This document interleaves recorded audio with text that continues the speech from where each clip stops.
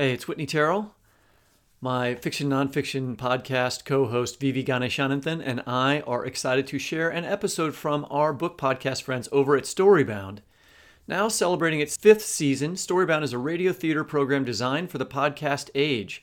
Hosted by 2021 KCRW radio race winner Jude Brewer, Storybound presents the voices of today's best writers like Mitchell S. Jackson, Tamara Winfrey Harris, and Lauren Groff, reading accomplished works of fiction and nonfiction. You'll also hear original music specifically composed for the respective text. Needless to say, it's an immersive storytelling experience. The episode we're sharing today features Debbie Millman, host of Design Matters and author of Why Design Matters. The episode is really special. Not only do we hear from Debbie herself, we also hear portions of the interviews Debbie conducted with luminaries like Ira Glass and David Byrne. If you enjoy what you hear, make sure to follow Storybound for free wherever you get your podcasts. With that said, let's get to it. Take it away, Storybound. There was a period in my life where I was trying to reconstruct my childhood library and my childhood toy box, and really went to great lengths to find a lot of what I had loved very much when I was little. And this was pre-eBay, so it was much more difficult to do it. But even things like Gumby and Pokey and Kittles and things like that really, they meant a lot to me. And it was fun to reconstruct it. That was author Debbie Millman chatting with me about her book, Why Design Matters, a stunning anthology rife with interviews, some of which you'll hear snippets from in this episode. Amina Toussaint, Brene Brown, Saeed Jones, David Byrne, Ira Glass. It's a beautifully designed book with photography from some of the greatest photographers in the world. So let's get into it. And for any new listeners to the show, I'm Jude Brewer. Welcome to Storybound.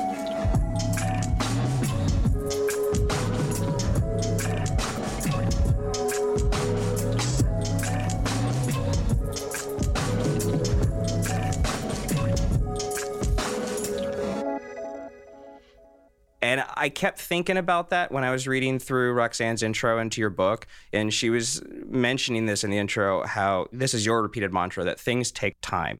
You know, you take your time. Ideas take time to flourish. Even, finding the right logo for Design Matters, that took time. Like, you didn't have a logo for the longest time, which is just funny to think about. Yeah. It's weird to think what that time does, because time, it can heal wounds, it changes minds.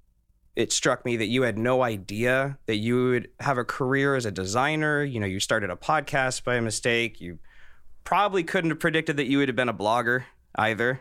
No, especially since that discipline didn't exist when I was growing up. Yeah, it resonated with me because I butted heads with authority as a kid. I also have my degree in English literature, and so and now affectionately, I think I will say I have a degree in reading. That seems much more applicable. Right. And you cite the age of 33 as being a change for you. And since I'm turning 33 this year, I was thinking maybe you can think of me as like a young Debbie. Maybe there are some pitfalls ahead we can navigate around at least a little bit easier.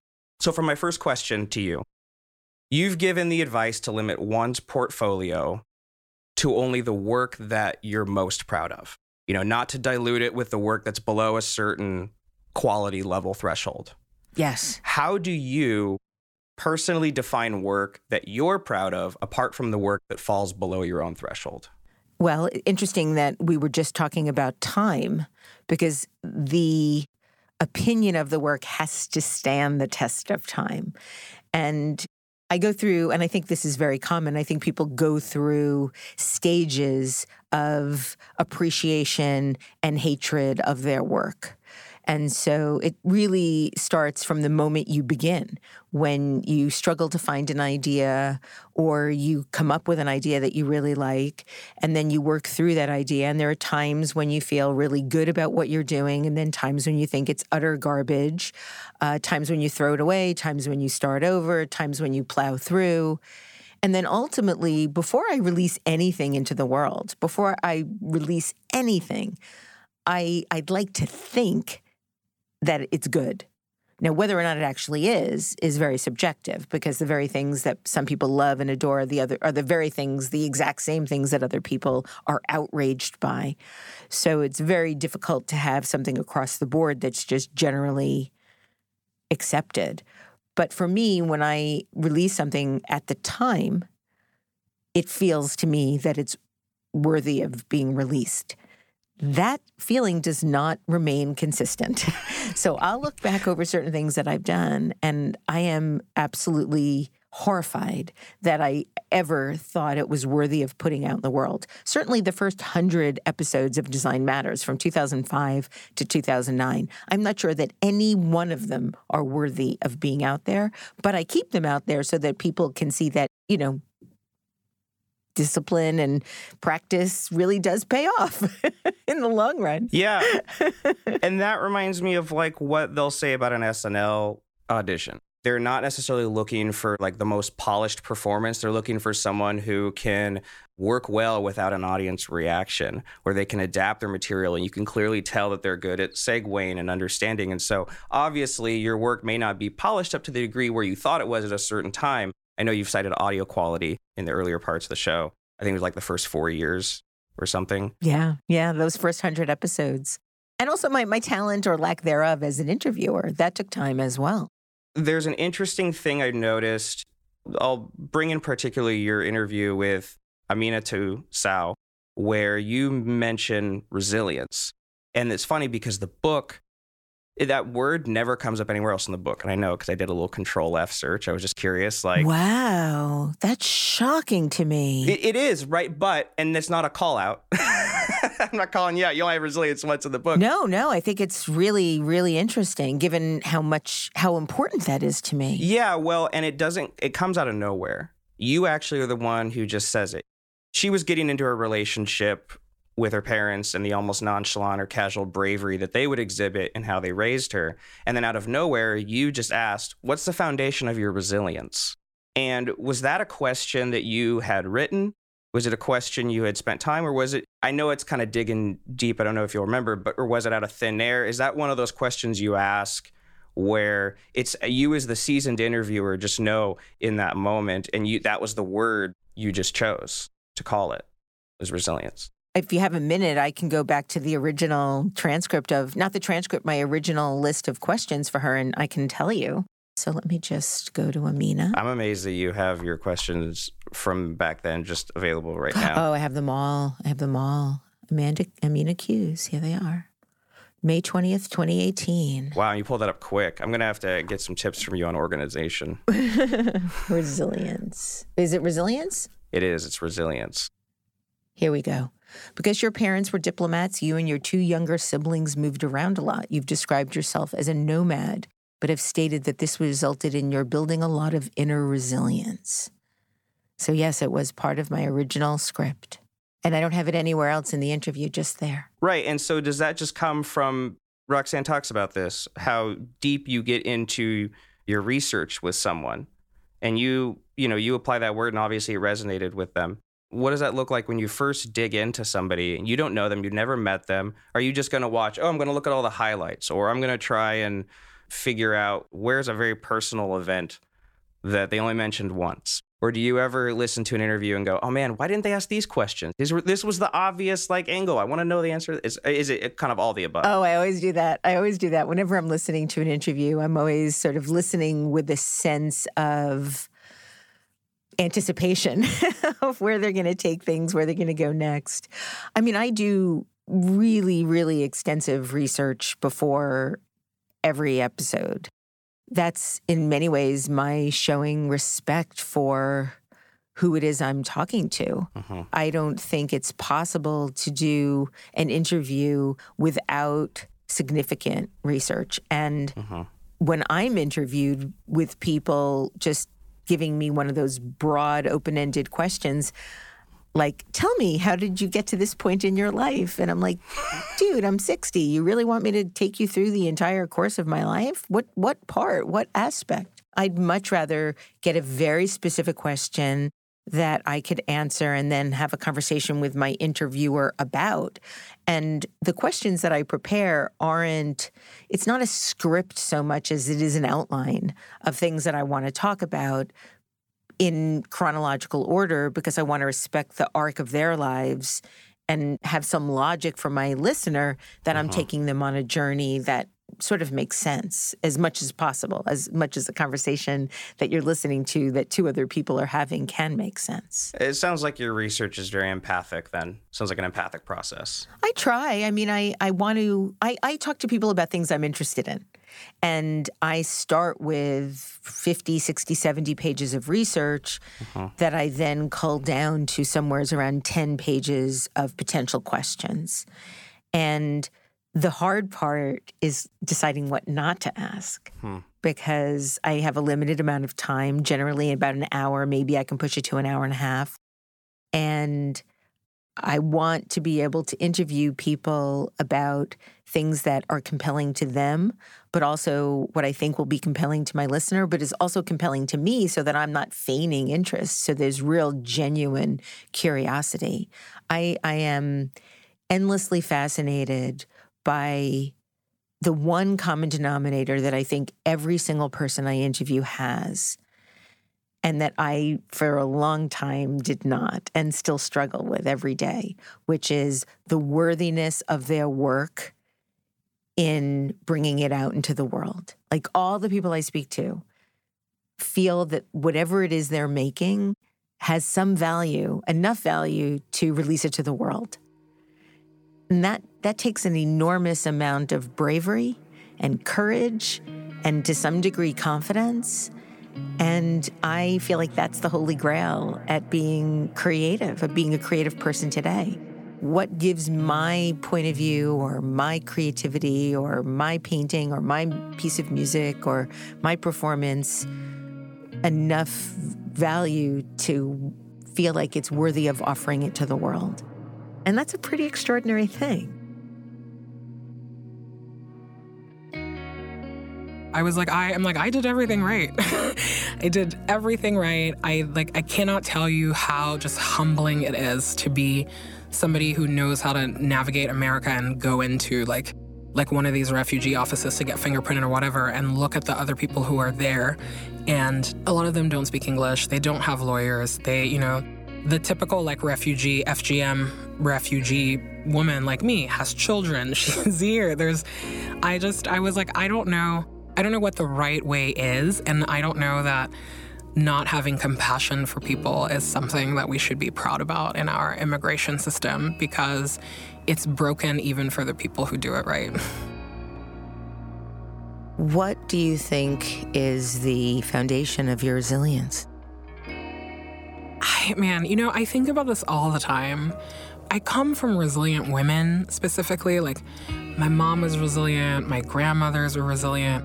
I think that there is something about African women, whether it is the environment or it is just kind of the life circumstances that you have, that if you make it to a certain age, you just get a different philosophy on life. I come from a part of the world where if you make it to 5, you're probably going to have a longer life than most people. My mom died when she was 49, even though we lived in Belgium. And for our country, she's still a statistic. Women in Guinea have a life expectancy average of about 50. And I have seen some hard things. Hard things have happened to me. But I also think life is worth living, and we're very aware of that. So I don't want to feed into some bullshit, African people are strong people narratives, because I think a lot of times that's how it gets misconstrued. And even in America, people think that Black women specifically are just stronger. And that's not true. It's we all have the same emotional reserves that everybody else has, but our lives can be more challenging. And if you're choosing to live, then you gotta tap into that.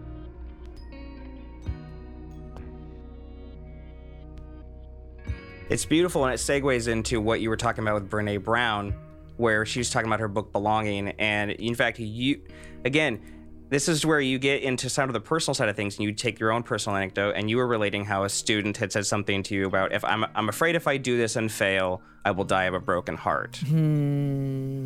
Yes. So Yes. Where in your career did this echo somewhat true for you? What is that inevitable heartbreak that you feel you had to face? I think now, looking back, I can say that it's the heartbreak of regret. because almost every other emotion we can metabolize. You mentioned that earlier on at the top of the show. We can metabolize grief. Time supposedly heals all wounds. That certainly makes them a little bit easier to manage and integrate into your life. We metabolize that wild feeling of falling in love. That feeling at the beginning isn't quite the same feeling we might have 6 years later. While we still very much might be in love, it's not that same fluttery butterflies that are just flitting all around your stomach. One emotion that we can't metabolize is regret. And that's what I try to imbue in my students when we have these conversations, because I do show Brené's vulnerability video to all my students as a way into having a discussion about worthiness and feeling like you are enough and your dreams are worth pursuing. And that's when we have the question about, well, what would happen if you went after something that you wanted and you didn't get it? And this young man said, well, I think I would die of heartbreak, which then segues into another video I show them after that, which is Dan Gilbert's, which is the surprising science of happiness, which shows that as long as you're actually going after something, even if you don't get it, you can synthesize happiness with whatever it is you try to do next.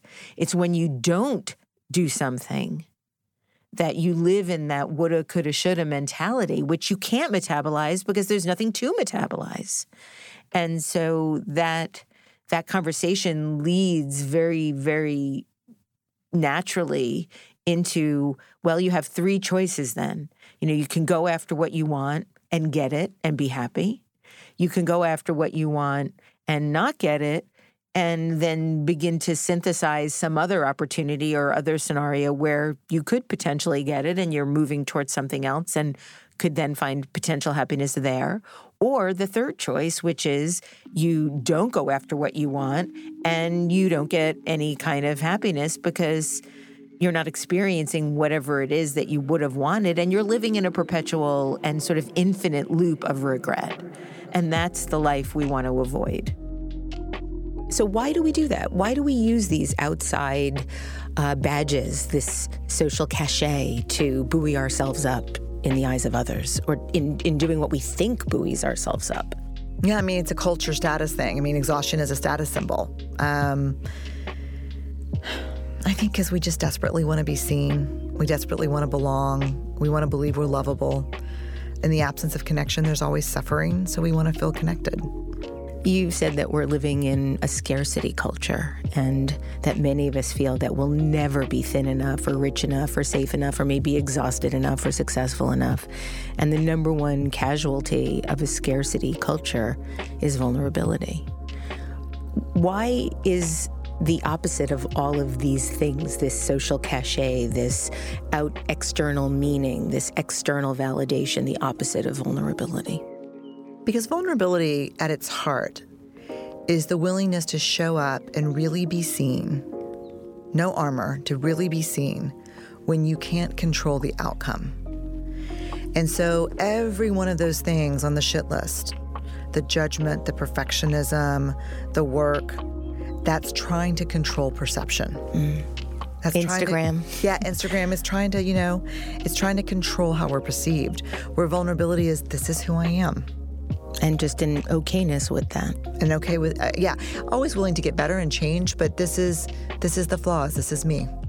I, for many, many decades, really tried to hide not only how much shame I felt about sort of living, but my failures, my rejections, as if somehow, if I revealed that it would mark me, it would damage me, I would become Hester Prynne and never be loved again. Yeah. But I think it ultimately came from not ever feeling loved to begin with.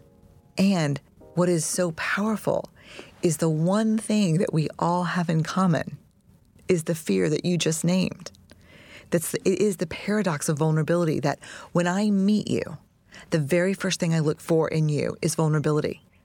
And the very last thing I want to show you is my vulnerability. Right. So I'm desperately seeking yours while hiding mine.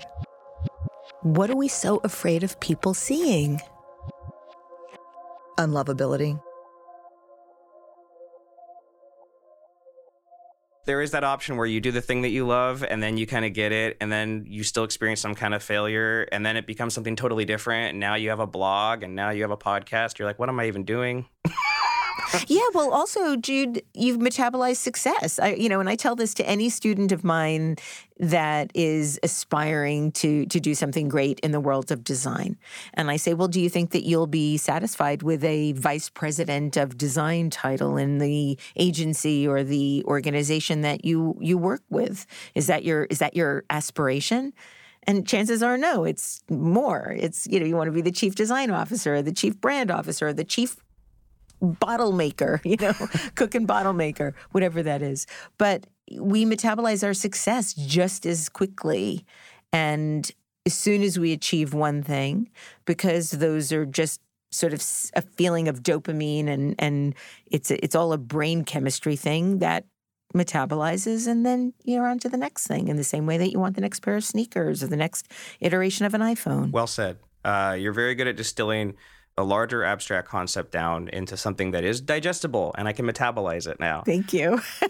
That's a nice compliment. Well, and you're also good about putting yourself in your interviews, and you do it only at the right moment. I noticed this with Saeed Jones, where you get pretty intensely personal when it comes to fear and grief, culture of homophobia, living with that for 50 years of your life. And I think what's striking about it, too, is my own relationship with my father was complicated. It was distanced. It was insidiously painful. And I grew up with my mom, had a letter writing relationship for a brief few years with him when I was young. And he died only less than 2 years ago. We had a texting and calling relationship during the decade that he was homeless. And to this day, because of that strange distance, he still feels accessible. And so it kind of haunts me in that way.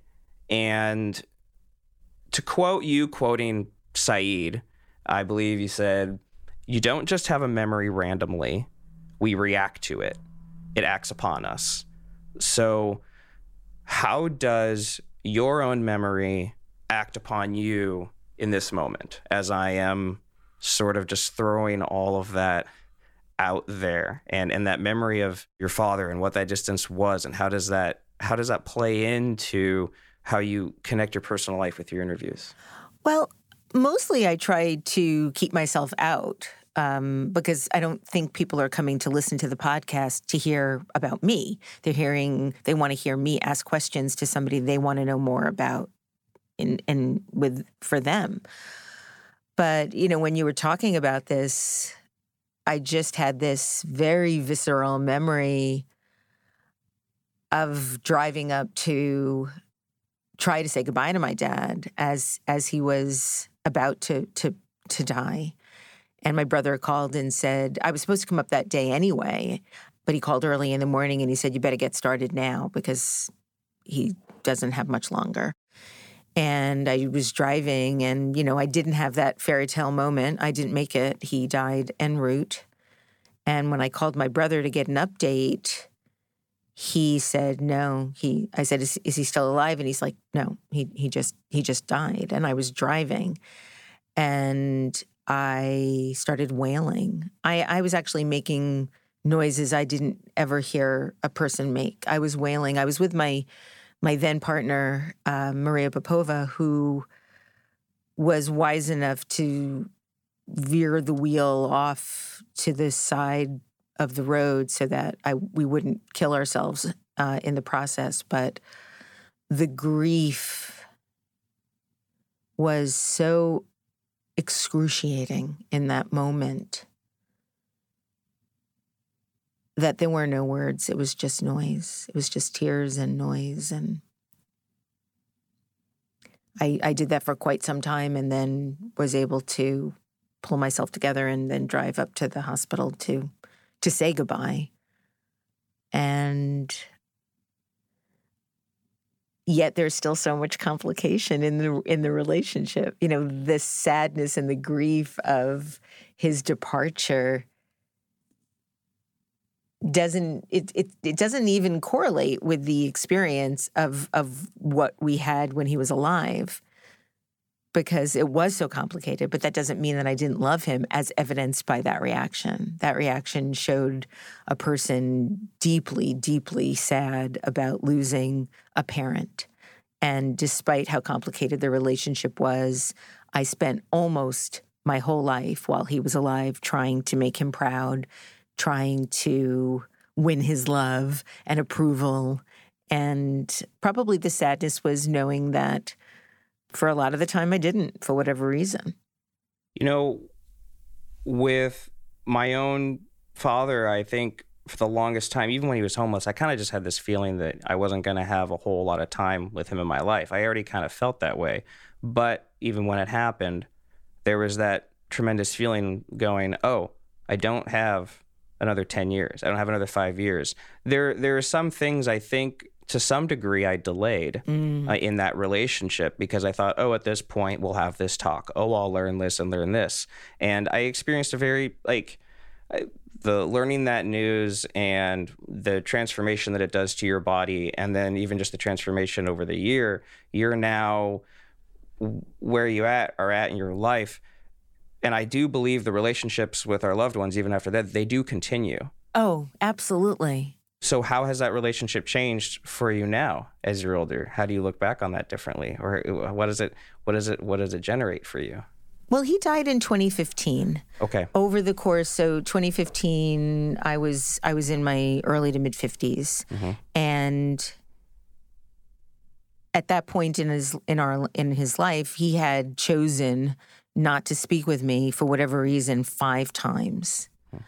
One of which lasted 9 years, from the time I was basically 30 to 40. And then in the last 3 years of his life, he also chose to not speak to me. He was angry that I had defended one of my brothers about how he and his wife, my stepmother, were treating him as he was about to get married. And I was very upset with how he was doing that. He was descending into some behaviors that he hadn't exhibited in decades, that he had put my other brother, I have 3 brothers, one of whom is my full biological brother, who is my sibling, 2.5 years younger than me. But then when my dad got remarried, he had 2 more kids. One is 18 years younger than me, and then the baby is 26 years younger than me, but he's not a baby anymore. Sure, so your world just grew. The youngest was getting married, and he was creating a lot of stress for them in a way that I felt was so unfair. And I said something, and he got mad at me. And when he died, he actually wasn't speaking to 3 of his 4 kids, all of whom are super successful. You know, all 3 of my brothers have master's degrees. My brother, the brother that's the older, I'm still older than he is, but the oldest of the 3, he has a doctorate in pharmacology, and another has a master's in social work, another has a master's in education. You know, I haven't done too poorly, but for whatever reason, he always found reasons to be angry with us about various things. And so I feel bad that I didn't reach him before he died, because I would have liked him to have known that despite it all, I did love him and he was important to me. And I'm going to try not to cry. Yeah, you're going to get me because, yeah. But he made it really hard. You know, he made it very difficult to just be who we were. And even now I can say, despite the fact that he's passed away now, I still don't know that he'd have approved of me. I don't know that if he would have approved of my being married to a woman of color. Like, there's so many things I don't know if he would have approved of, and likely would have had to have further estrangement with him because of. And that's sad. It is sad, and it reminds me starkly again of actually both my parents, who sometimes that lack of approval is almost more of a disapproval of their own selves and risks they didn't take in their own lives. Yeah. You know, Yeah. And it's tough because obviously you're wanting that approval, but you've kind of already given that to yourself in just taking that risk. So you've done the work in healing it, but then still to this point, when that person's gone, like, I still, think, oh, I could have, like, I would love to have just, maybe the last thing you think, the last thing you know is that I love you, right? Yeah. That you were loved, yeah. Exactly. Because you're ultimately wanting to give them kind of what you were wanting back from them. It's like you've kind of become that parent. so to speak. Absolutely. Absolutely. After he died, my father's sister is an Orthodox Jew, and they had a very long estrangement because my dad married a non-Jew and then had children with her. And in the uber Orthodox Jewish community, that's just something you don't do. And so they were estranged for about 25 years. But towards the end of his life, they did reconnect and did begin to communicate. After he died, she sent me a book that my first book, How to Think Like a Great Graphic Designer, he had sent her with a note and said, this is my daughter did, my Deb did this. I'm so proud of my little girl. It was so interesting because there he was saying he was proud of me, but in that moment sort of infantilizing me. Yeah. And it just says so much about our relationship. But the note meant a lot to me because at least I did know there was some evidence at one moment in his life he was indeed proud of me. So this segues great. My next question, how did you get to this point in your life? Is that what would be that was a joke, obviously. I love that you did that. I was really thought you were serious. I'm like, oh my God. I realized for a second you did think I was serious because I'm so bad at sarcasm. Sometimes the girls look at me and they're like, were you being serious? Like, no, I've had to teach them sarcasm because I'm also bad at it too. So, well, I also tend to be, I love laughing and I love humor, but I don't always understand that things are supposed to be jokes. Yeah. Oh yeah, same. I'll take things very literally. Someone will say something to me and I'll repeat back, go, oh, seriously? And they go, no, dude, I was joking. Oh, okay. I just trusted you with full value. Thanks.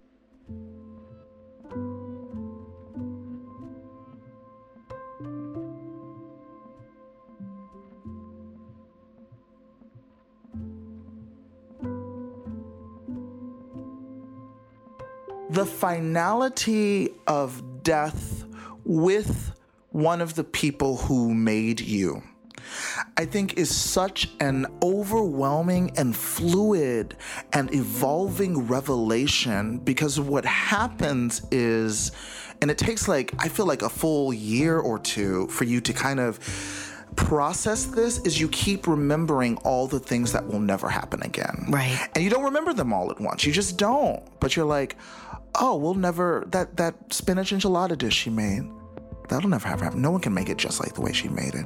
Oh my gosh, do I have any saved voicemails? I can't remember her voice. And that's the other thing.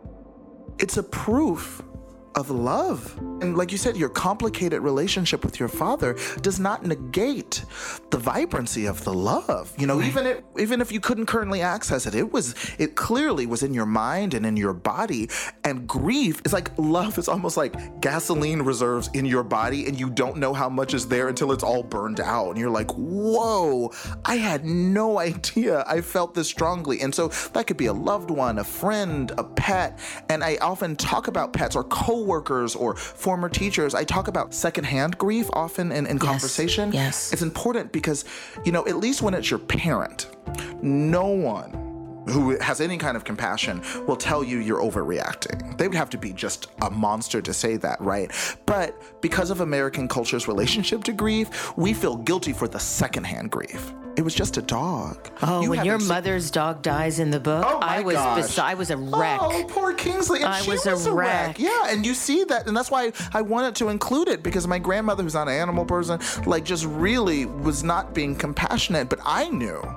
And so that's the only thing worse than the reality of grief itself is the way the rest of our lives then kind of stacks on top.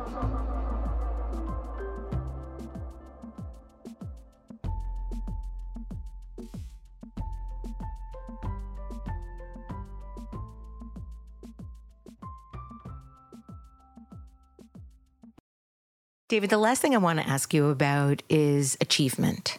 You were recently asked what your greatest achievement in life was, and though you acknowledge that your answer was a cliche, I was really touched by it. And you said that your greatest achievement in life was your daughter, and now you also have a grandson. Congratulations. Thank you.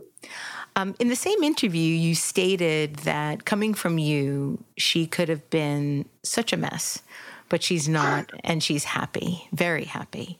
David, why on earth would you think that coming from you, she could have been a mess?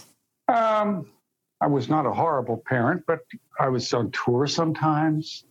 I recall that there were times when I just thought, this parent thing, I really don't get it. And there was other times when I thought, oh, this parent thing, it doesn't fit with the picture I have of myself, of being this kind of, independent artist, bohemian type. And yet I actually enjoyed it very much. But yes, so all those kinds of things. Luckily, the little ones are more resilient than maybe we give them credit for. Before your voice was fully formed, and this makes me think of when you talked to David Byrne, talking about achievements in life. I'm curious what your greatest achievement is in life. Cliches are totally welcome as well. I think that my biggest achievement is actually coming out. I didn't come out until I was 50. A lot of because I was worried about what my family and my friends would think and how I might be judged. I had, as you mentioned, in talking with Saeed, a lot of inner homophobia. And suspected that I might be gay in my 20s, although I could go all the way back to say, I kissed Patty Goldrich in 3rd grade for like a long time. So it wasn't just an experiment. I am so much happier and so much more at ease in my life having taken that step into who I was. But 50 is kind of old to do it. So, it's only been 10 years now that I've been living fully, out. The other thing I would say is talking a lot more about my childhood and the impact that the experiences that I had made who I am now. All of those were very secretive. They were big secrets as well, and didn't really come out with those statements until I was on Tim Ferriss's podcast when he asked me sort of an innocuous question about something he read online and wanted to understand the clarity around it. And then boom, I'm telling, the world's most famous podcaster with the biggest audience on the planet, about my early childhood experiences. But those ultimately both open the door to living with a lot less shame. And that's a big accomplishment for me. I would say so. Shame is probably one of the strongest things that I would say decreases life expectancy. Yeah. People living with it and letting that become a thing. It ultimately, if you can free yourself of that, because shame is something someone else puts on you. You don't put that on yourself. Well, you take it on. Yes. You take it on. Yes. You are socialized by your communities, your families, your friends about what's acceptable, what's not acceptable. And the things that you ultimately feel are unacceptable, but very much a part of who you are, you internalize as shame. And that's all learned behavior. It's so funny. Roxanne and I look at Max, our little dog, and our little dog just sort of humps whenever he wants to and poops wherever he wants to. And he has no shame about anything. No. It's incredible. It's incredible. Like, he has an urge to hump something, he does. He does it in full view of whoever might be around. And we're sort of in awe of the fact that this little dog has no shame. None. And all of that shame we learn. I mean, not that I want to go around humping everything all the time. I was going to say, there's a great quote from Debbie Millman, hump to your heart's content.